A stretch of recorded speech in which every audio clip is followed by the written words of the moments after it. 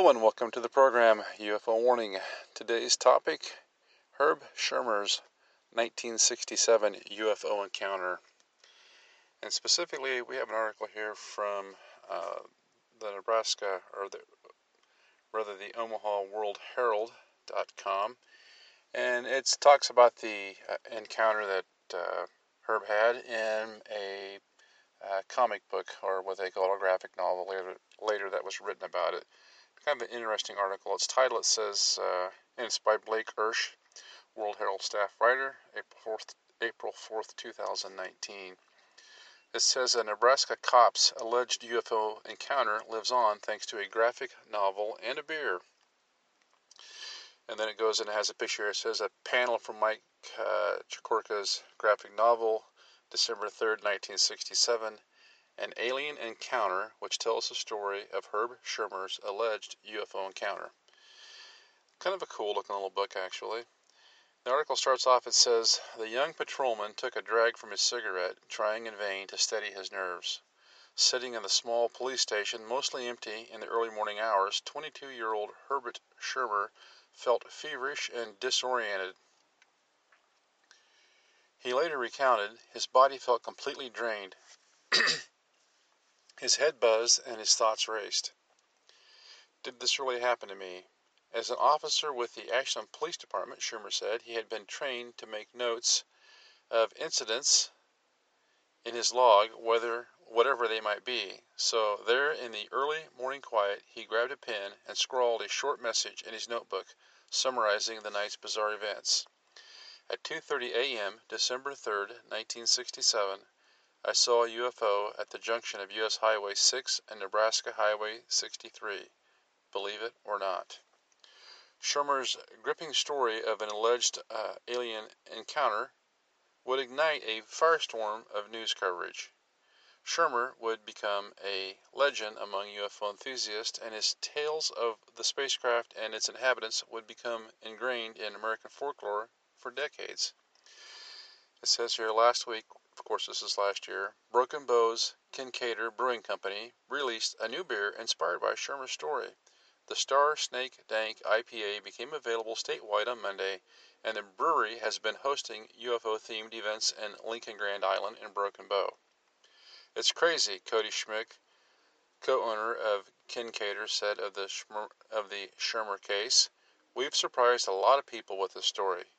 Kincaider has invited a Los Angeles-based illustrator, Mike Jasorka, to Nebraska to discuss his self-published graphic novel, December 3rd, 1967, An Alien Encounter, which chronicles Schirmer's account. Jasorka first heard of the story after stumbling onto an audio recording of Schirmer describing the night's events to an audience at a UFO conference sometime later. It was a patrolman's matter-of-fact delivery, Jasorka said, that captured his imagination. He had such a sincere voice and tone to his recollection, Jasorka said. I believed in his story, and it was every bit of the way he spoke about it. Jasorka's graphic novel, originally released in 2011 through his company Bombshell Comics, uses Schirmer's words to drive the narrative. The book was originally sold with a CD of the original recording, which the reader could listen to while following along with the comic. Schirmer begins his story by telling the audience a bit about himself. A Nebraska native, he joined the Navy when he was 17 and served in Vietnam, although he didn't support the war. When he returned home, he sought a career in law enforcement and was soon hired by the Ashland Police Department. At 2:30 a.m. on December 3rd, 1967, after checking on 2 gas stations in the area, Schirmer was driving his police cruiser along U.S. Highway 6 toward Nebraska 63. As he approached the intersection, he noticed an object with lights that appeared to be a truck, hovering partly above Highway 63 and partly above the shoulder, the World Herald reported on December 5th.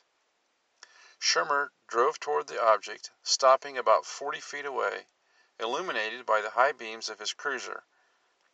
Schirmer could see the object was sleek and metallic, very shiny, he later said, like if you polished the bumper on a car. It was an oblong disc about 20 feet wide and 15 feet tall. Schirmer later told the newspaper, Through exterior portholes, the patrolman could see red lights flashing inside the craft. So we have this craft 20 feet long, 15 feet tall, with illuminated windows, it sounds like, portholes along the side from which he could see red lights flashing. As he later said in an interview, the football-shaped spacecraft began to rise until it was about 50 feet off the ground. It then began to emit a loud beep, which became faster, louder, and shriller. Suddenly, Shermer said, the spacecraft shot an orange-red beam toward the ground and quickly vanished. Shermer's initial account of the encounter ends there, with the officer approaching the craft only to see it rise and disappear. When he returned to the station, he later said the clock read 3 a.m., and Shermer felt he had lost about 20 minutes between the moment he first saw the spacecraft and arrived at the station. Shermer made the note in his log and began to tell his fellow officers what he'd seen. As the story spread, he volunteered to take a lie detector test, which he eventually passed, as Ashland Police Chief William Washington reported to the World Herald at the time. This is similar to what we see in the Travis Walton case. We have a person here who is willing to take a polygraph test and pass. And that really encourages me to believe what the person says, because, as I've said before in the podcast, it's been my experience, these things are a lot easier to have a false fail. So a person maybe is honest, but they get nervous and they fail the thing, than to have a false positive.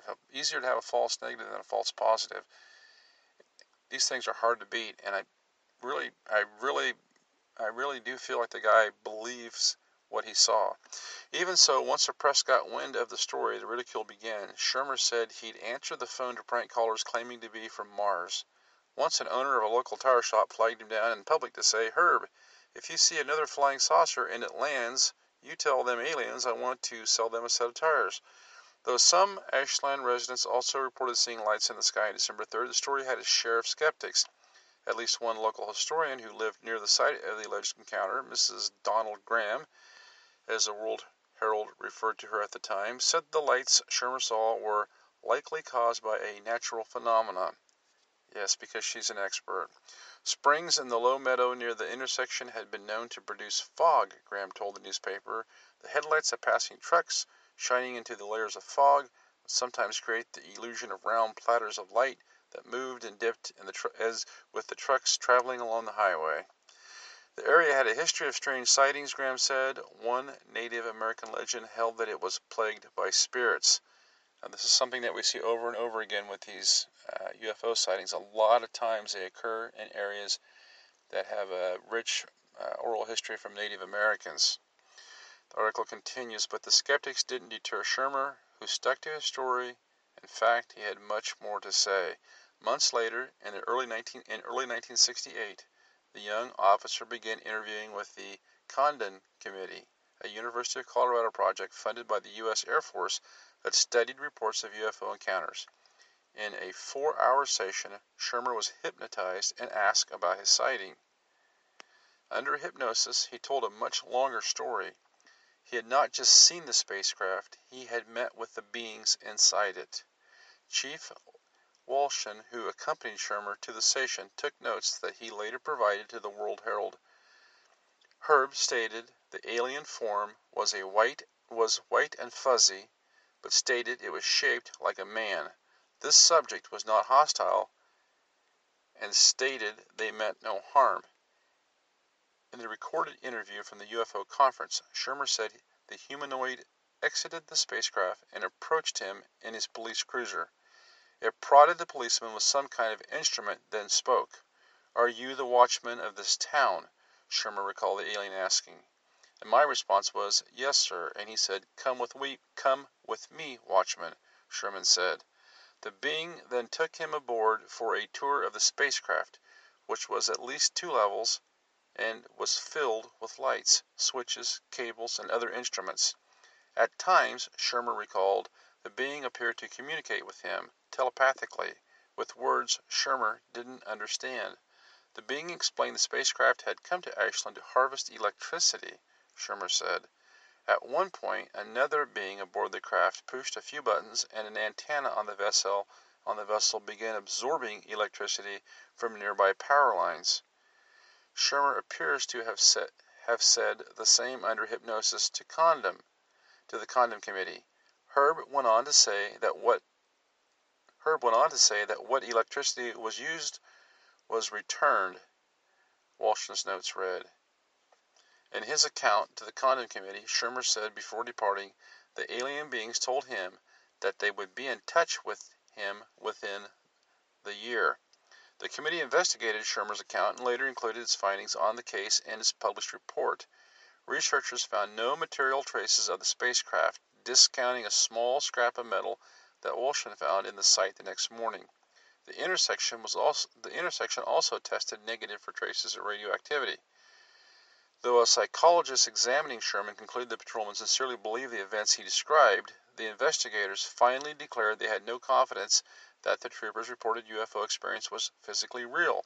The Condom Committee would later apply the same logic to UFO sightings in general, concluding in 1968 that nothing has come from the study of UFOs in the past 21 years that has added to scientific knowledge. Some in Ashland continued to harass Schirmer. At one point, a group strung up a life-size dummy in the local cemetery, painted Schirmer's name on it, shot holes through it, and called in local emergency crews to respond to the scene. They thought they scared me, but they didn't, you see, Schirmer recalled, because I thought it was kind of funny, and I laughed about it when I read it in the paper. Schirmer eventually left Ashland, living for a time in the Pacific Northwest. He continued to make headlines in Omaha throughout the 70s when the World Herald noted his appearance in TV specials and books about UFOs. He died in 2017. But before he died, Schirmer contacted Jasorka after learning about the graphic novel. The two spoke a few times, and Schirmer told Jasorka that over the years he had come to view his experience from a religious perspective. He was really a genuine person, Jasorka said. I think the encounter was still in his consciousness. Jasorka's book is dedicated to Schirmer, and the artist said he believes the story. Such a sentiment might have been comforting to Schirmer in the volatile period after the story appeared. In those days and weeks, he sought counsel from friends and family. In the recording, Schirmer says he once asked his father, an Air Force veteran, whether he believed in UFOs. My father never said no, he never said yes. He just said, son, if you're telling the truth, stick with it, Schirmer said. And so I stuck with it. And it has a few pictures here from the story. It's a very interesting story. It's just one of those cases where you have a person that was abducted, and then they don't remember the abduction until after they've had hypnosis through regressions. They've had some sort of hypnotic therapy done. Now, you know, in the story he says that the aliens told him that they would come back and visit him again, but we're not told if he was ever abducted again. Chances are, I suppose if he was, he wouldn't have remembered it, or maybe having undergone the hypnosis and that, the aliens felt like it wasn't a need to deal with this guy again.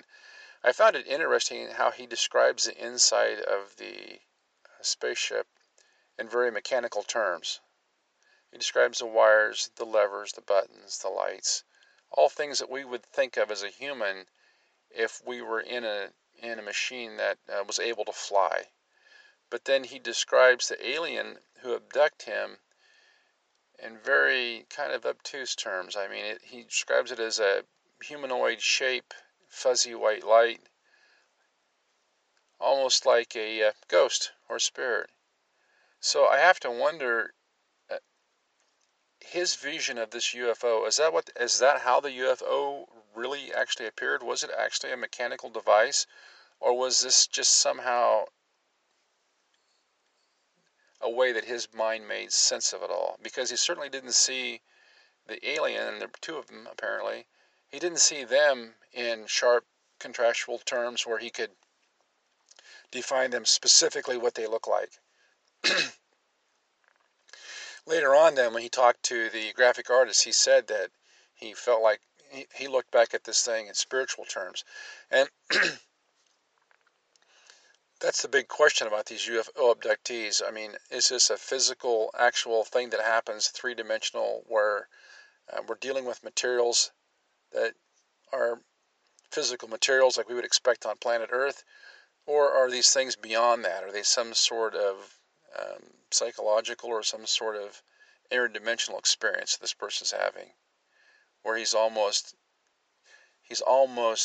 communicating. He says he's communicating these things telepathically, and so many times we hear about these people saying that they move through walls, their body rose through the roof. It's almost as if their human form takes on a different form. You could call it a spirit form. I guess you could call it some sort of interdimensional form, where they're able to walk through walls. That's not normal. I mean, for a human body to pass through a solid object. So if an abductee tells me that his human body can pass through a solid object, then I don't think it's too much of a stretch to imagine that what he saw as solid objects in that craft, those buttons, those levers, those lights, whatever, maybe that was just a mirage, an illusion that his mind created to deal with this alternate reality that he'd been placed in. What I like about this story, though, was a police officer, so he's automatically considered a reliable witness. I mean, if you call a police officer into court and they testify against you, you're in a world of hurt. He passed a polygraph test, and his entire life he never backed down from the story. So this story of Herb Shermer is, I think, an